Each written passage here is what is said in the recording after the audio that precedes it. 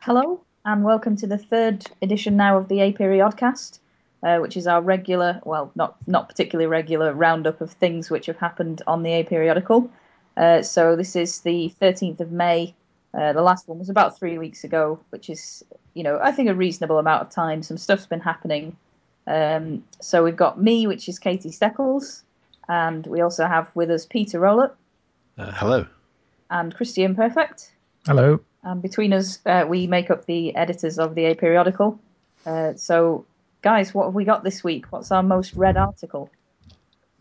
Well, excitingly, this is the first Aperiodcast where I'm actually on a proper internet connection and not in a hotel room. The most read article is this story about a schoolboy genius who has solved a problem that has baffled mathematicians for centuries. So this is a Daily Mail story, which is in some ways your first warning sign. A schoolboy genius has solved puzzles posed by Isaac Newton that have baffled mathematicians for 350 years. This to me has alarm bells all over it. The Daily Mail report that Sharue Ray, I don't know how to say his name, from Dresden, Germany, has solved two fundamental particle dynamics theories, which physicists have previously been able to calculate only by using powerful computers. And his solutions mean that scientists can now calculate the flight path of a thrown ball and predict how it will hit and bounce off a wall. And this sort of thing just makes me think either nothing has happened and they've not understood it, or what. So we basically tried to look into this a bit and decide whether it was real or not. I asked on Twitter if anyone had any information about this, and a few people replied. And Tony Christie came back with he thought it sounded genuine because he won the regional heat of this particular state science competition. And so his work had been reviewed at a serious level, and he'd just taken his equivalent of A-levels 2 years early. And Daniel Russ provided a link to the competition page. So we've sort of translated that from the German. And it's still, I mean, it's I gather it's a solved problem, what he solved, but I'm not sure I entirely understand it well enough to explain it. But we found some discussion threads on the James Randi Educational Foundation and on Slashdot talking about the problem, which doesn't seem to quite solve Newton's original problem, but it does something impressive in dynamics. Christian, I mean, do you want to say? Yeah, well, it took over a day to track down enough bits for this to be a real story. It's right. So I'll explain what the solution was first of all. He's got a closed form equation for how a particle moves in a gravity field. I think a circular gravity field or something. Oh no, it's just a G term there. So particle moves under gravity with air resistance, and it's the air resistance part that makes it difficult because it's non-linear or something, I suppose. Previously, people have just been doing numerical approximations to it. He's now got an implicit equation for the position of the particle over time, which is good, but not enormously useful, but very clever. So we managed to track down. Actually, well, after we made the post, some people on Reddit sort of reverse engineered his equation to see what he's done and how he derived it. And I think Colin Wright posted a comment to that. Yeah, Colin found that and posted it like a minute after we'd written the post, which is very good of him. But it was slightly frustrating that we'd spent all day trying to track down links, and then the people on Reddit had been solving this quietly, and we hadn't noticed. Yeah, so it's pretty good. He is very clever. He deserves to win the prize that he won. But I gather that it isn't quite it isn't quite what the papers had made it out to be, but it's still... Yeah, it's not something like finding a linear solution to Stokes' equation. Yeah, and I mean, it's not going to change the world as we know it in the way that they sort of imply, but it's still... But it's clever, and it's a trick that people hadn't seen. Yeah. So that's good. So this is the most viewed thing on the site. I think it might have been anyway, because it's an interesting story, but it got picked up by... The Poles loved it. The Polish version of Reddit. So vikop.pl, I think that's how you say it, and we've had 1 million hits from them. But No Polish comments. We've had something like 7,000 hits on it this week, which is drastically more than anything else. But of those, something like 6,000 with them were on the first day. So Yeah. we sort of tailed off from there. But, it's nice. It's nice that people are looking at our website. It's good. Okay, so that's our most read article. So we've had quite a few decent things up this week. And our most interesting comments discussion, I think, probably has been on our football post. If I don't know if anyone feels qualified to talk about football. Certainly not. I think none of us are statisticians, are we? So No, possibly not. But yeah, no, we've had a piece which has been written by one of our guest posters, whose name has literally just disappeared from my mind. Mr. Greg, he's called. He's a Greg. school teacher. Yeah, and he's written a really nice sort of neat little piece about using statistics to look at the goal sum totals and goal difference and football scores and the results of this year's football season, I guess. And it's nice. It's a good piece, and I found it really interesting. But we've had quite a lot of comments on it from various people discussing kind of the suitability of the statistical model that he's used and various things like that. Yes, we have. The first thing was that Colin Beveridge said that maybe the Poisson distribution isn't the best model for the number of goals scored in a match because it apparently systematically underestimates the probability of a draw. So someone at Newcastle, where I work, does this kind of thing for his actual research, and I asked him for comments on this post, and he said, yeah, Poisson does do that. So have we said exactly what Mr. Gregg has done yet? No. Probably not. No. Okay. He took a look at the first few games of the season, I think, and worked out the average number of goals people score. I think the first thing is with Lionel Messi. He was trying to predict how many goals he'd score over the season, and slightly underestimated it. And then he moved on to trying to predict the placement of the teams in the league at the end of the season, and got fairly close. Newcastle did way better than he predicted, or pretended to predict, which is good.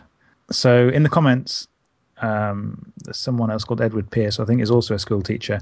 They went through the whole rigmarole of stating your null hypothesis, state your alternative hypothesis, all this stuff that these two teachers must have been shouting at their kids for the past 6 months before their exams.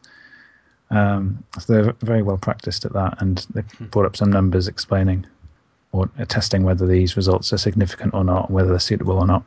And I prompted someone to work out Spearman's rank correlation coefficient to see if the ranking of the prediction was a good fit with how things actually turned out. And I think they were. I'd actually be interested to see if having this kind of post on here, maybe if it gets picked up by a football chat website or discussion website, whether that actually draws kind of people to come and read it from that side. But I don't know if it's too maths heavy to, or whether it would put people off. But it's interesting because quite often things like football stats and sports stats will like cause people or induce people to have a sort of vague interest in this kind of maths.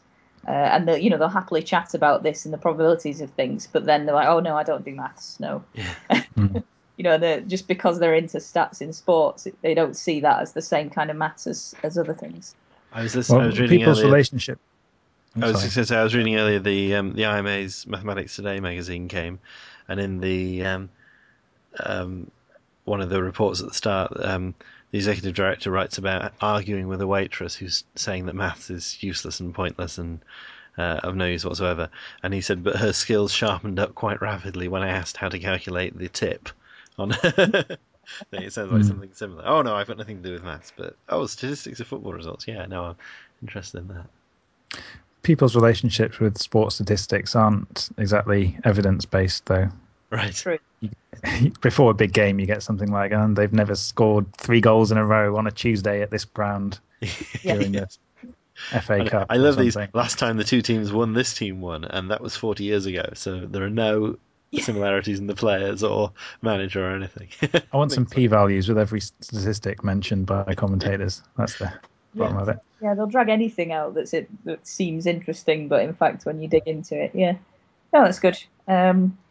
So yeah, it's nice to have something that's sort of ostensibly on a different topic to just maths. It It was good when we had the cake thing. I like that, and this was good as well. Okay, so is there anything else that we particularly like to talk about? I'd like to mention Puzzle Bomb because Well, I did it. The Carnival of Mathematics submissions have now closed, so we're expecting a new carnival imminently, aren't we? That's true, yeah. So people should keep an eye on the site for that. Yeah, so this month is going to be done by John Chase, and I can't remember what his blog's called, but there's a link to it on the Carnival page. Random Walks. Random Walks, and we'll shortly post, kind of when it comes out, we'll post a link to how to see the carnival as well. And, of course, the submissions for the next one, which, again, I've completely forgotten who that is.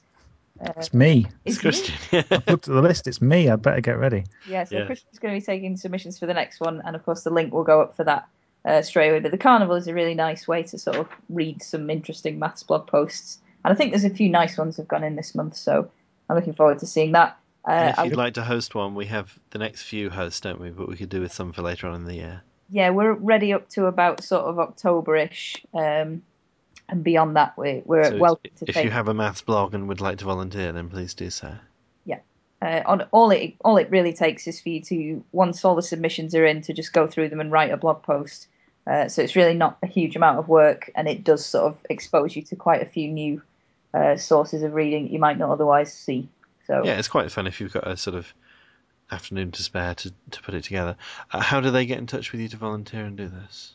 you can probably just email me, katie@aperiodical.com, and that's, I think, mentioned on the Carnival page. But on the Aperiodical website, one of the links across the top is Carnival of Mathematics, and that's got all of the information. It's got all of the past Carnivals of Mathematics. There are now 87, so there's quite a lot listed there and links to all of them, as well as the little FAQ. So if you have any questions and they're not in the FAQ, again, just email us.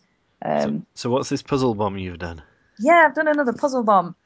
It's a monthly thing, so that's not a huge surprise. But I've produced yet another sheet of puzzles, which are of a type which haven't been done before anywhere. So, like, we're not going to write a Sudoku with different numbers in it to what everyone else has done, because that's not a new puzzle. But we can maybe do a variant on that or whatever. So this month we've got I think we've got a nice numbery puzzle, and we've got a nice wordy puzzle. In fact, we've got the spelling bees, which we had last month. We've got a new few of those, and we might, in fact, possibly get a write-up of the computation behind producing spelling bees as a post coming soon, but no promises. No, I think that was a promise. I want to see that. There was something like 300 lines of code went into producing the spelling bees, so Excellent. So there may well be info about that, but it's not hugely mathematically interesting, but it's nice. And yeah, Puzzle Bomb. And again, if anyone has any puzzles that they've come up with, I've had a couple of submissions actually. So one of the puzzles this month has been sent in by someone, and we may well include one next month as well. It's been a submission, and if anyone wants to, you can either send it to me again by katie@aperiodical.com or at me on Twitter. I am at Stex.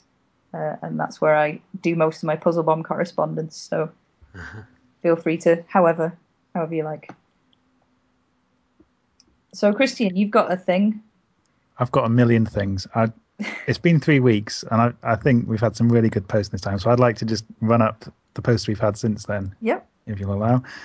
Colin Mulcahy published his post that I plugged in the last one, called "In What Flipping Dimension is a Square Peg in a Round Hole just as good as a round peg in a square hole?" So neither one is good. You don't want to put either in that. But he's looked at how much of the area of a circle a square fills up and how much of the area of a square circle fills up as you increase the number of dimensions. And it's fun. And I spent ages making a little animation at the end that he almost didn't want, but I stuck in there. Next up from that, The Strange Case of Misha Verbitsky and the Trademark Beard. You need to read this because it's a brilliant, surreal, Kafkaesque law story. A maths professor was banned from leaving Russia because he'd mocked somebody's beard.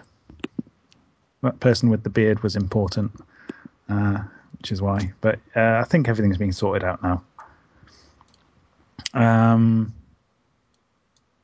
Moving further up, I published another Aperiodical roundup. What do you two think about it? It's good. I like it. Good.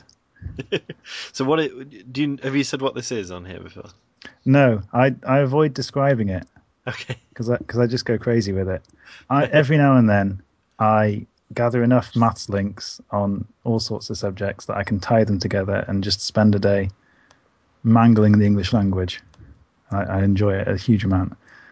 So there were some good things in there. There are some brine shrimp swimming, some mad Russian monks. Good stuff.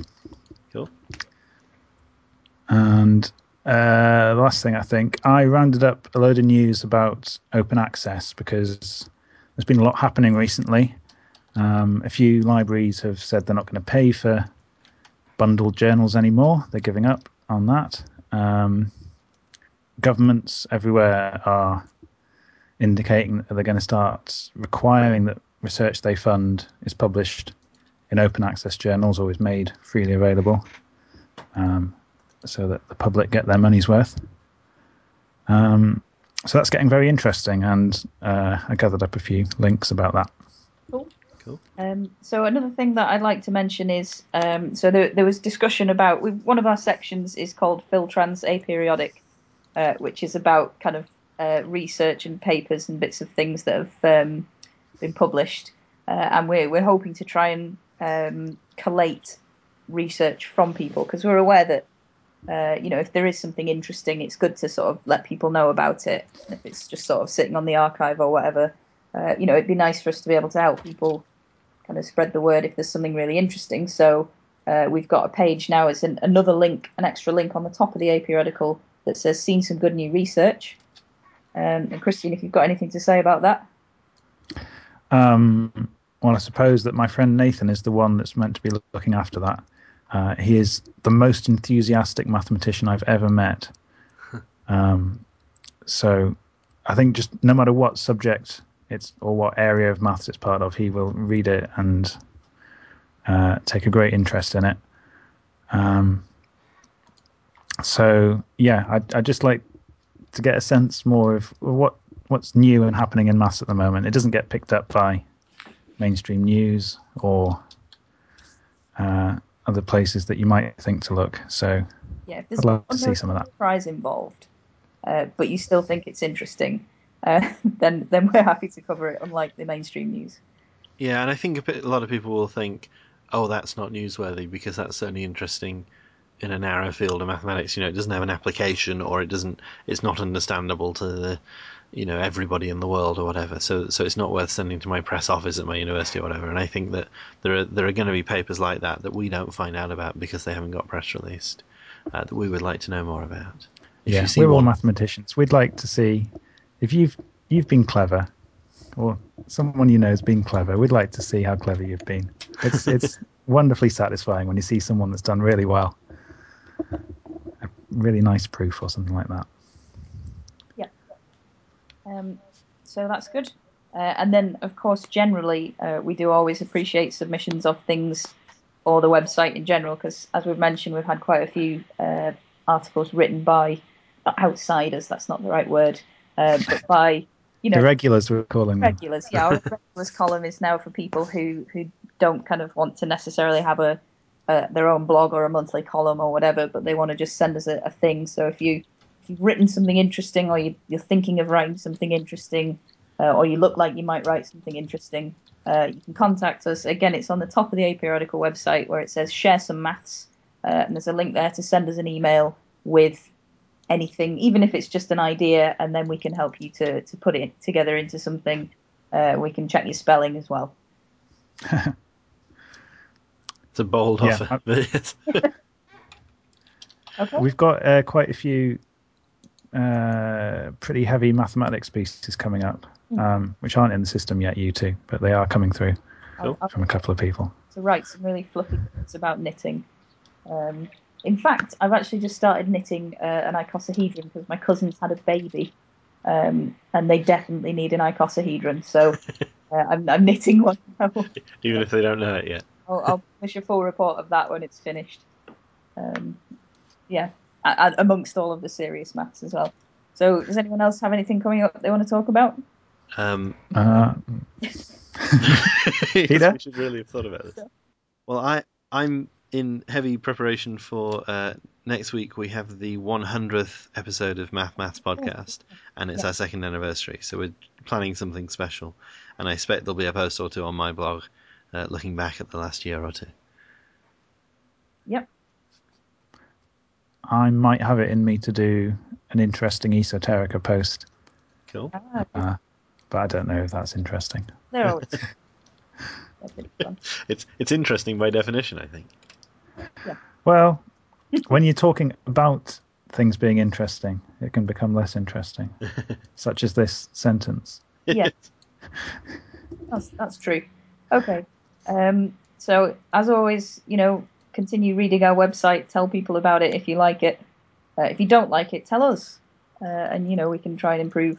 But otherwise, I guess that's it for this Aperiodcast, and we'll do another one in an unspecified time period in the future. Yes. Okay. Soon, though. Yes, soonish. Okay. Thanks very much, everyone. Bye-bye. Bye-bye. Bye.